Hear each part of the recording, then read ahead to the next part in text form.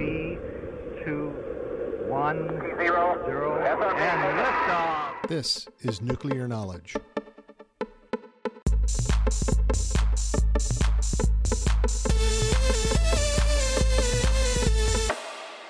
A production of the National Institute for Deterrence Studies. Welcome back to another episode of Nuclear Knowledge. Today we're going to talk about Vladimir Putin and how you can better understand what he's doing and why. So rather than having a detailed discussion of Russian nuclear capabilities, which is what we often do on Nuclear Knowledge, as we talk about how the bombs work and as we talk about capabilities of our adversaries, let me take you back to the founding of Kievan Rus. Now, any discussion of Russia's invasion of Ukraine or its nuclear arsenal must begin with a discussion of the geography and history driving the present. When Kievan Rus was founded in the 9th century, around what is now the capital of Ukraine, the Rus were building a society at a vulnerable geographic location where the great European plain facilitates invasion. Thus, the Rus fought first the Byzantines and then the Poles, and they did this again and again for more than 2 centuries. When the Mongols repeatedly invaded Kievan Rus from the east, which they did from 1223 to 1240, Scandinavian monarchs saw an opportunity to seize the Rus' northern lands. It should come as no surprise then that in 1263, the capital shifted from Kiev to the northeast to what is now Moscow, making the Grand Duchy of Moscow the heart of Russian civilization. Unfortunately, this did not save the Muscovites from invasion. The Golden Horde first raided from the east in 1377 and was a constant problem for Moscow until 1478. When the remnants of the Golden Horde were defeated and Russian territory consolidated, it was time for Russia to look west and spend the next 300 years waging incessant wars against the Lithuanians, Poles, and Swedes. From the Russian perspective, the Poles spent a century instigating Lithuanian aggression before joining the Lithuanians in a commonwealth bent on the conquest of Russian lands. The Swedes, too, sought to invade and annex Russian territory along the Baltic. Russia and Sweden fought war after war for nearly 3 centuries.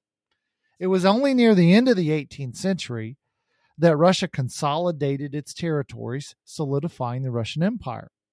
Then, in 1812, Napoleon Bonaparte invaded Russia and defeated the Russians at Borodino on the outskirts of Moscow on September the 8th, 1812.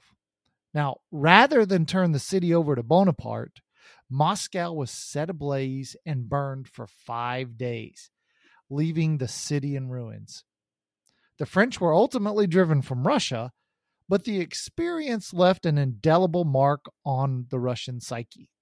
Thus, when Operation Barbarossa commenced on June 22, 1941, Joseph Stalin and the Russian people were experienced with invasion from across the great European plain.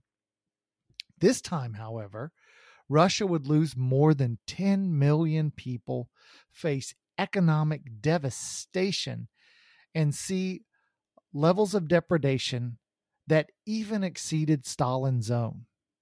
Victory against Nazi Germany came at a high price that is only now passing out of present memory as the last veterans of the Great Patriotic War die off. It should come as no surprise then that a young Volodya Putin, born in Leningrad in 1952, would grow up hearing the stories of his parents and the sacrifice and suffering of the Russian people. Putin grew up at a time of want in Russia, but both intelligent and ambitious, Putin managed to gain admittance to Leningrad State University to study law. If he was not set on joining the KGB, Putin may have stayed in school and become an academic. He did graduate from the St. Petersburg Mining University with a PhD in economics in 1997. Now, Philip Short's recent biography of Vladimir Putin is one of the more readable looks at his life and career, if you're interested.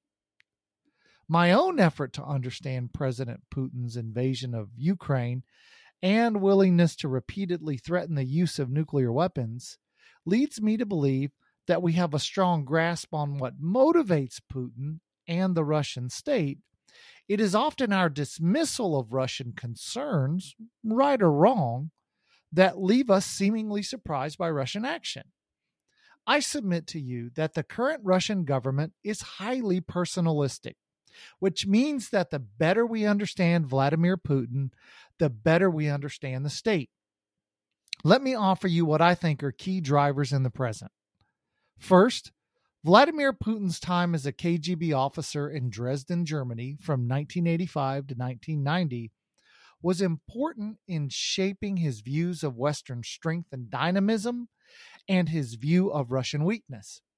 When Putin saw just how wealthy and advanced the West was compared to the Soviet Union, he understood the persistent vulnerability of his own country.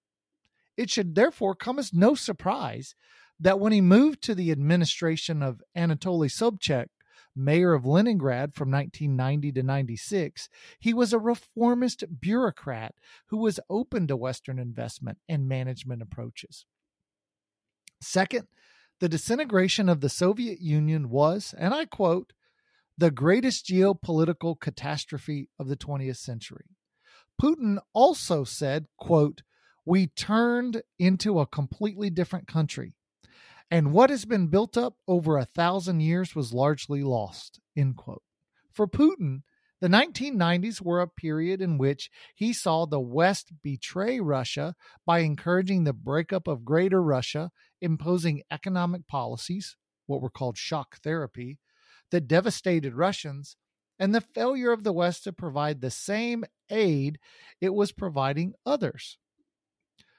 Third, Vladimir Putin came to distrust the United States early in the post-Cold War.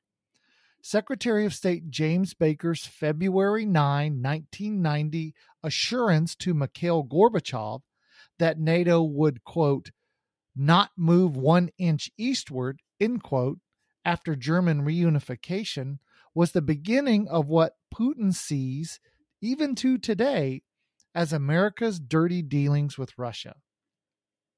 In a May 10, 1995 meeting between Presidents Clinton and Yeltsin, President Yeltsin asked President Clinton, I want to get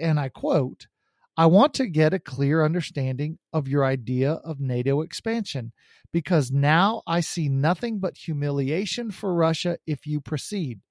How do you think it looks for us if one bloc continues to exist while the Warsaw Pact has been abolished? It's a new form of encirclement if the one surviving Cold War bloc expands right up to the borders of Russia. Many Russians have a sense of fear, end quote.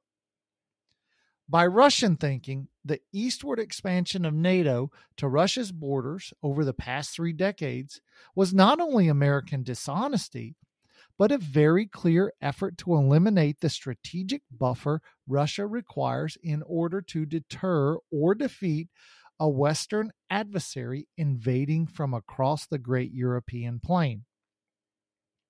With NATO only a few hours' drive from Russia's major cities, defense in depth becomes impossible. And this is the Russian strategy, defense in depth.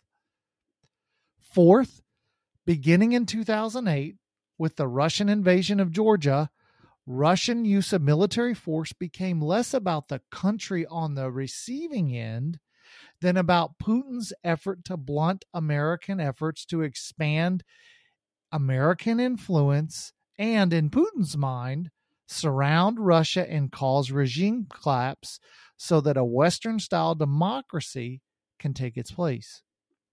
The 2014 invasion of Crimea, was but one example of this effort to communicate to the United States that Russia would not allow further expansion to Russia's borders. The 2022 invasion of Ukraine was the ultimate act of a regime that feared further efforts to weaken its security position. Fifth, Vladimir Putin understands that Russia cannot develop or field the conventional military that can match the United States. American conventional precision strike scares the hell out of Putin and the Russian general staff. Couple this with fifth-generation aircraft, and Russia understands it cannot win a conventional conflict. The war in Ukraine offers glaring evidence of Russian weakness. Now, I have some colleagues at the National Strategic Research Institute who have a nice article in the latest edition of the Air Force journal Ether on this very topic. Simply put, Russia fears that an American-led NATO air campaign can rapidly destroy Russian defenses. All of this is to say that Russian development and fielding of more than 2,000 non-strategic nuclear weapons across a variety of delivery platforms is really a no-brainer and should come as no surprise. Vladimir Putin is simply pursuing the most cost-effective and rational approach to Russian defense.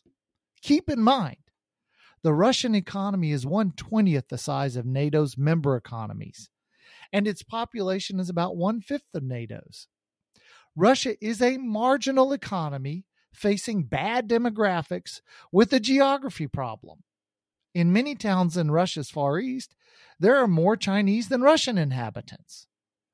Thus, Vladimir Putin sees strategic nuclear weapons as tools for limiting escalation and non-strategic nuclear weapons as usable on the battlefield. Given his relative limitations, his approach is understandable. Well, I hope that offers you an understanding of why Vladimir Putin thinks the way he does and what motivates him. Thanks for joining us on this episode of Nuclear Knowledge.